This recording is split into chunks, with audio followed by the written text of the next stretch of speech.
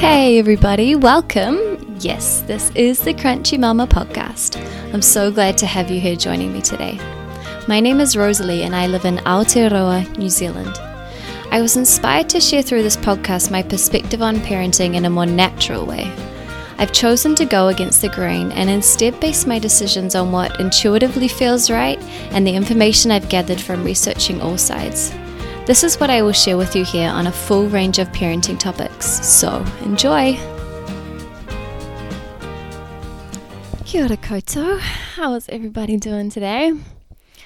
Fern and I have just been to a visit this morning to a playgroup and we had such a nice experience. I feel like I'm still have the glow and the buzz from just being in such a nurturing space.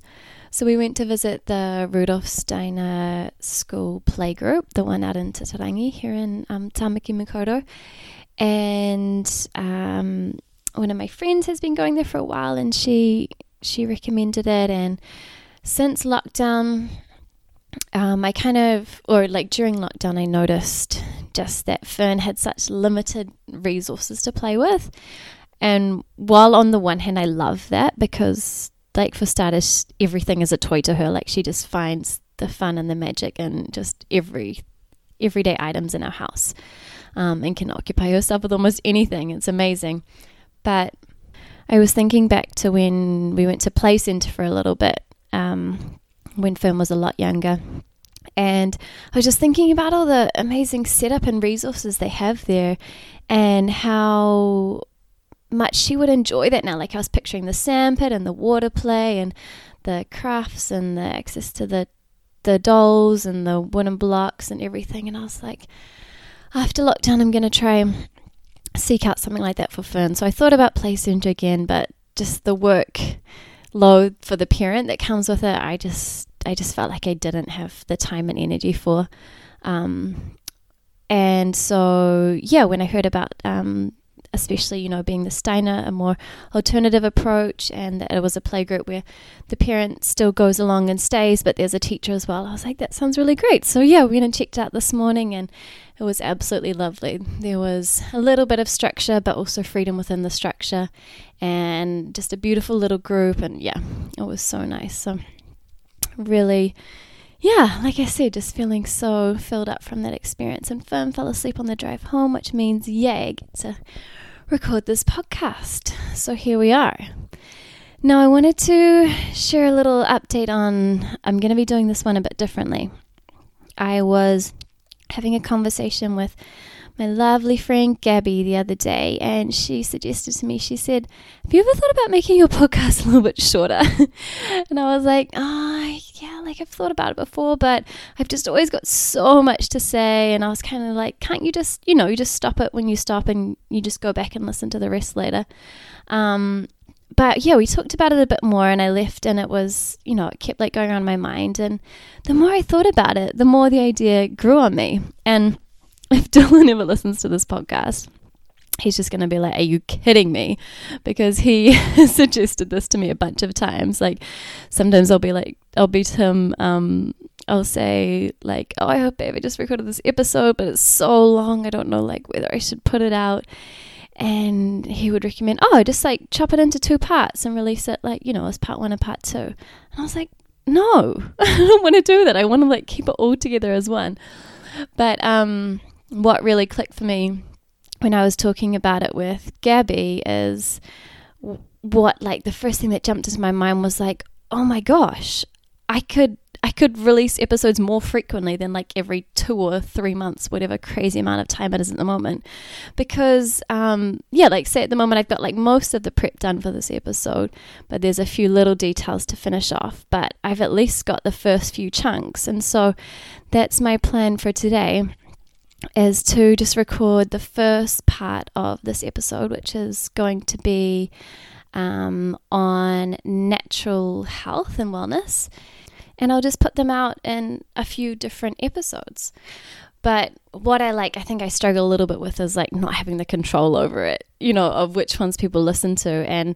But the reason I'm going to be doing it is part 1, part 2, part 3 is that from my perspective, it is important that you listen to all of them, because like what I'm going to talk about in this first one is about mindset, and if you just skip to the one later on that's about vaccines or that's about homeopathy or support or whatever, it's like you need the whole picture, or that's what I believe in and the message I want to get across. So yeah, I would encourage you to listen to all of them if you can. But yeah, as well, it just made sense that like my audience are mostly super busy mums, right? And so nobody's got time to sit down and listen to, an hour plus long podcast these days. So yeah, that idea just really appealed to me. So thank you, Gabby. I know that you'll listen to this. If there's any feedback if you have any feedback on this, I should say, please feel free to send it through. I'd love to hear if you think this works better for you or not. So yeah, we'll give it a go. So for starters, I don't even know how or when or why I became interested in this more natural way of living, and specifically today we'll talk about natural health. My family is very conventional. My mum is even a trained nurse, and that's her job. So it wasn't like I was really brought up with these ways of thinking and doing things, but there must have been an influence somewhere, because somehow I grew up believing in just a more natural perspective of treating illness or imbalances in my body. And I think potentially part of it is the journey that I've had with health. I haven't had anything really serious, but I was just one of those classic kids who had asthma, eczema, and hay fever. And they often seem to combine all of those. So basically, for as long as I can remember, I have been on a daily, twice a day preventative asthma inhaler, and I would also take a nose spray twice a day. And when I was on those, that kept everything under control. My eczema would kind of come and go. It would flare up and be bad for months at a time, and then might disappear for a few months. And yeah, it was never quite able to make a correlation with what brought it on. Often it's stress, or it's what you're eating, or there's a bunch of things. But it's been so cool to see that without even specifically trying, just through my journey of going plant-based and then moving into more of a whole foods plant-based diet, I've been able to get off all of my asthma medication and my hay fever medication. So I now don't take anything day to day. I still have my Bricanyl asthma inhaler for sometimes if I get a cold or something, my asthma flares up a little bit. There's the odd time I need to take it, but yeah, so I've really enjoyed that journey and seeing the benefits of supporting my body to do things naturally. And one of the big things that made a difference, especially with my asthma, because I tried so many times to get off both of these, the asthma inhaler and the nose spray, and just so many times. But in the end, what helped with this, what supported my body and helping with the asthma, was actually some rongoa, which is our Māori medicinal medicine, which I'll be talking about in a later episode. Dylan is quite knowledgeable in this area, and I've learned a lot through him and my own research and just trial and error with it, basically. But there is one of our native plants is called kumaraho, and it's well known to work with your lungs and with respiratory things. And Dylan had heard of somebody who, same thing, had been able to get fully, not heal the asthma, but to mainly get rid of it by using kumaraho. And so I just boil it up and make a wairako, and I would have that morning and night. I can't remember how long I did it for, quite a while, and that was the perfect support to get me through that transition of coming off the medication. And now I don't need to take that regularly. Maybe if it flares back up a little bit again, I'll take it for a little while, but usually it's absolutely fine. So yeah, that was such a treat for me to have that experience. Getting off the nose spray was a little bit crazy in a way. It made me quite sick. Coming off it for a while, I found out, I think it was called a corticosteroid, some type of steroid in it that my body had been so used to relying on. So it took my body a long time to be able to produce that myself again. So yeah, I've been on a beautiful little journey with that, but feeling healthier than ever in terms of those things. So I think that has inspired me, and I just love looking into this stuff. Like whenever I get sick or Fern's got a little something, my first instinct is always to, Google a natural remedy or look up on one of my books or whatever. So yeah, that's been my journey with it. And I just really believe that our bodies are amazing and that they know exactly what to do to heal themselves if we simply provide them with the circumstances to do so. For example, if we actually stop and slow down and rest when we're sick, or if we cut out all the junk food and eat super clean whole foods, or when we support with high dosage vitamin C or homeopathy. And I also believe that the way modern day medicine often operates in terms of giving mostly like toxic medication to treat symptoms that a patient has, but not the actual cause, that just doesn't make any sense to me. It's just like, that term of putting a band-aid on it rather than fixing the actual problem. And of course, in emergencies, modern medicine is amazing, and I'm so grateful for the people who have that training and knowledge, and I for sure would never turn that down if it was an emergency. But I think with a lot of the time that system doesn't work, and you can see the effects of this by how many of our parents' generation are ending up with cancer or arthritis or other autoimmune diseases. And from the research I've done, I truly believe that a lot of these are preventable and are in fact lifestyle diseases. So from what we're eating, the jobs we're working, and our sedentary lifestyle and lack of connection and community and being outside and, all these things. Like I said, it's the bigger picture. But so in order to prevent this, my goal with Fern is to teach her right from now, from when she was starting the day she was born. My goal is just to teach her how to live a healthy life, so that it just is the way she lives. It doesn't have to be something that she figures out later on. So what I wanted to discuss today, like the topic of this first part of the podcast, is going to be all about mindset. And this, I think, is really important to get this straight first. So firstly, I think it's important to believe and trust in your child's body or your own body, that they're strong and know how to heal. If you don't have that and you're just kind of like half-hearted and like, I'm not sure if this is going to work, it's not going to work, It's that thing about like putting just your full commitment and energy into believing and trusting. And what you can do is to help build that belief and that trust is to celebrate fast and effective healing with your children when it happens, so that they can see how their amazing bodies do heal themselves. So it's a really good way to highlight it and to instill that in both of you.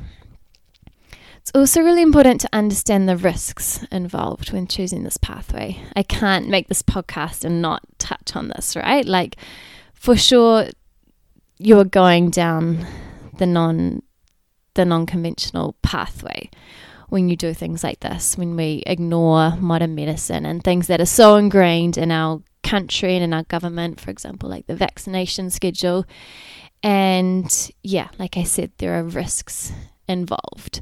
Your child, if you choose to do things similar to the way I have done, your child is going to catch some of these common childhood illnesses. And my belief and why I choose to do things this way is if you have all this knowledge and experience and understanding, and you're building that healthy lifestyle into your child, they will absolutely be healthy enough to get through that illness and come out better for it on the other side. And also if you have that knowledge and the time to nurse them through it.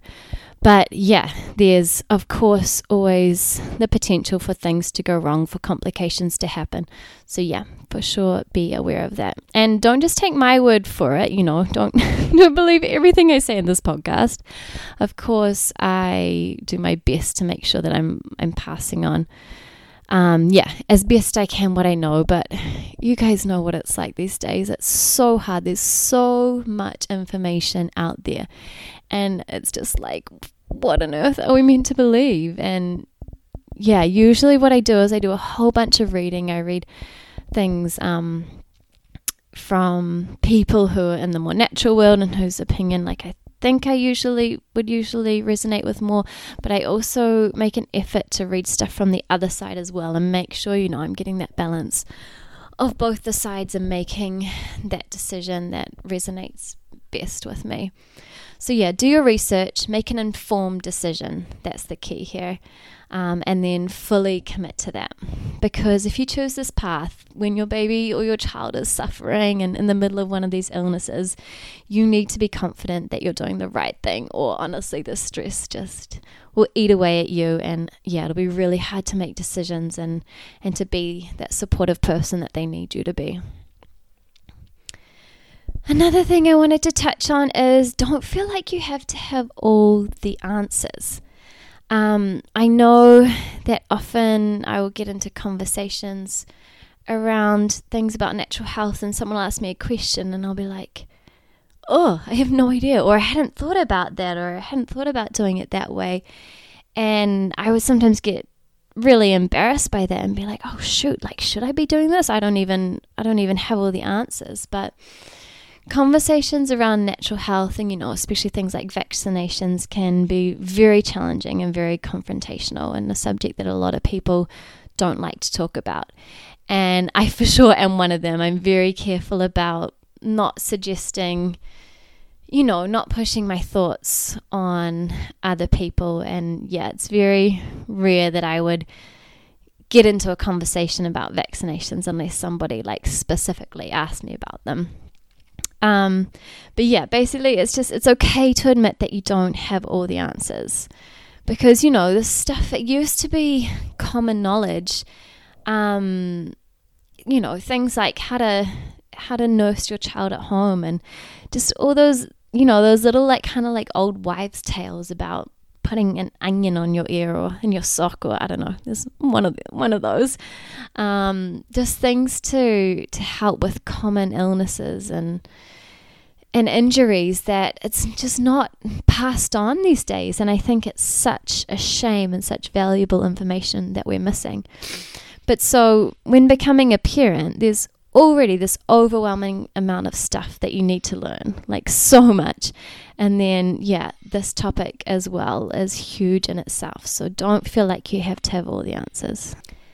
Next, I just wanted to say that if you choose this path, that you need to be prepared to put the time and effort in when your baby or child gets sick.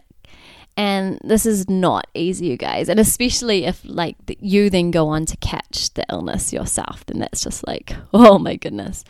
But yeah, Fern has experienced one of these common illnesses, which is pertussis or whooping cough, which I will share more about our experience in one of the following parts to this episode. But my general memory from the whole experience was it was so tough being her caregiver during that time. And now that we're through that and out the other side, I know that will help me, and the next time she has something, it will be much easier. But yeah, especially that first time, it's hard. And basically, sick kids don't fit into busy parents' lives. You can't, if you've got a full-time proper job, you can't just take the 2 weeks plus off work that you would need to properly nurse your kids. Something like pertussis is contagious, and so we had to be in lockdown basically at home until that time had passed. And so this is one of the reasons I think that maybe vaccines are so appealing to a lot of people, is that they don't have that time.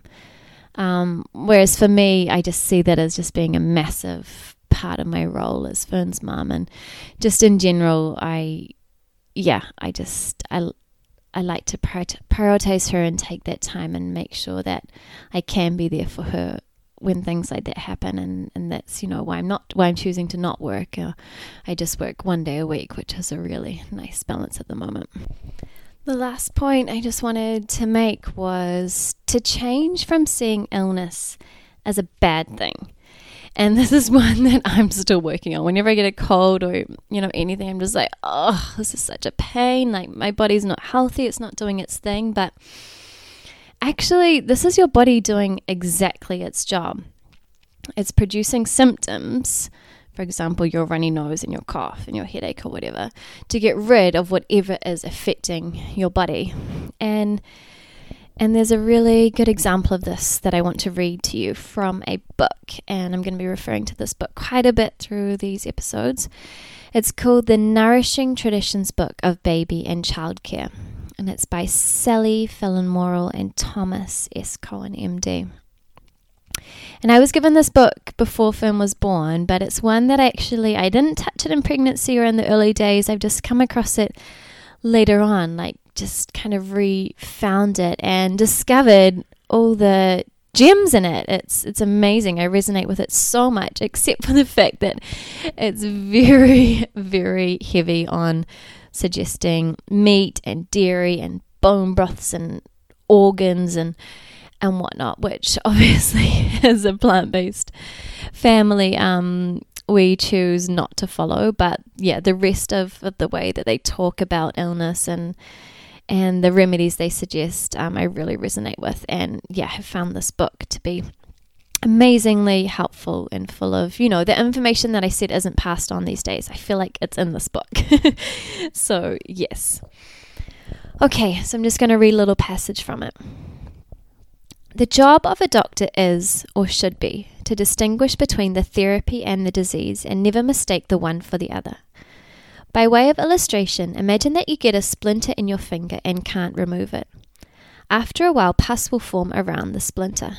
The decision on what to do next depends on whether you believe the pus is the disease or the therapy. In medical school, we learn that pus is caused by certain bacteria, which have certain properties and which can be killed by certain antibiotics. Medical students learn that infections are bad and need to be suppressed. However, it is obvious from our example that the pus is actually a response our body makes to rid itself of an invader, in this case the splinter. Gradually, the pus will push the splinter out. The pus is the therapy, not the disease. The respective courses of action required, depending on whether you believe the pus is the disease or the therapy, will lead to different outcomes.